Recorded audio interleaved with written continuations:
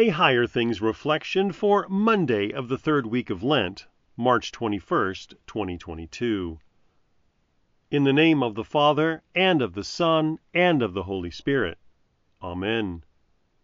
Then the magicians said to Pharaoh, "This is the finger of God." But Pharaoh's heart grew hard, and he did not heed them, just as the Lord had said. Exodus 8, verse 19. In the name of Jesus. Amen. God's finger brought judgment upon Pharaoh and all his idols.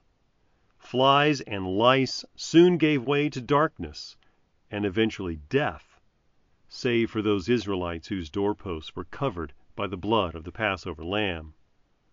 Pharaoh, however, isn't the only one whose hands have wrought wickedness and sin.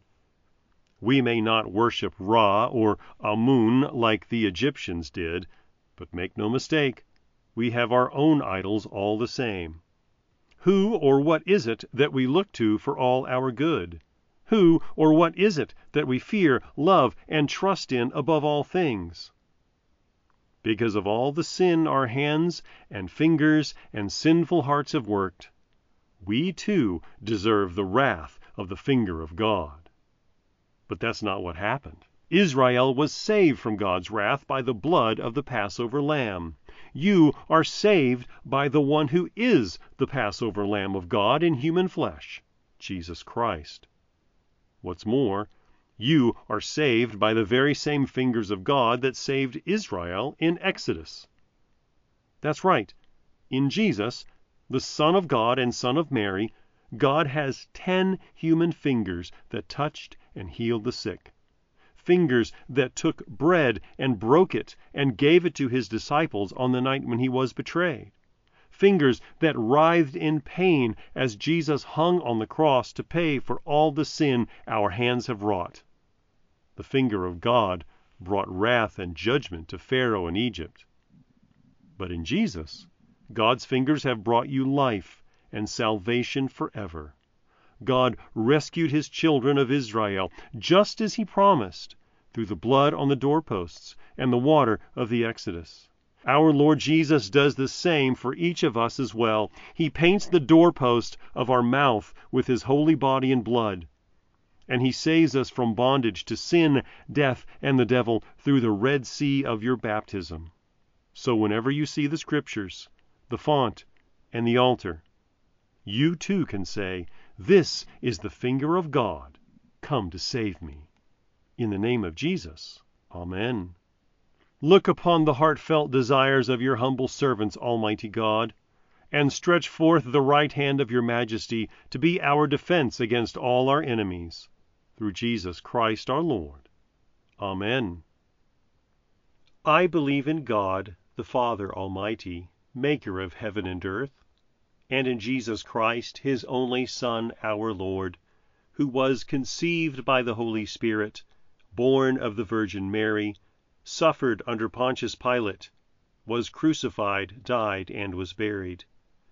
He descended into hell. The third day he rose again from the dead. He ascended into heaven and sits at the right hand of God, the Father Almighty. From thence he will come to judge the living and the dead. I believe in the Holy Spirit, the holy Christian Church, the communion of saints, the forgiveness of sins, the resurrection of the body, and the life everlasting. Amen. Our Father, who art in heaven, hallowed be thy name.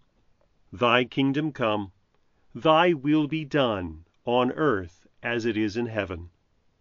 Give us this day our daily bread, and forgive us our trespasses, as we forgive those who trespass against us.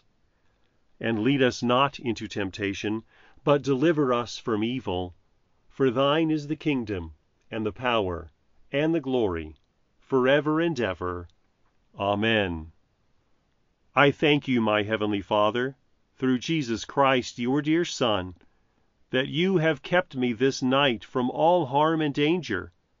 And I pray that you would keep me this day also from sin and every evil, that all my doings and life may please you. For into your hands I commend myself, my body and soul and all things. Let your holy angel be with me, that the evil foe may have no power over me. Amen.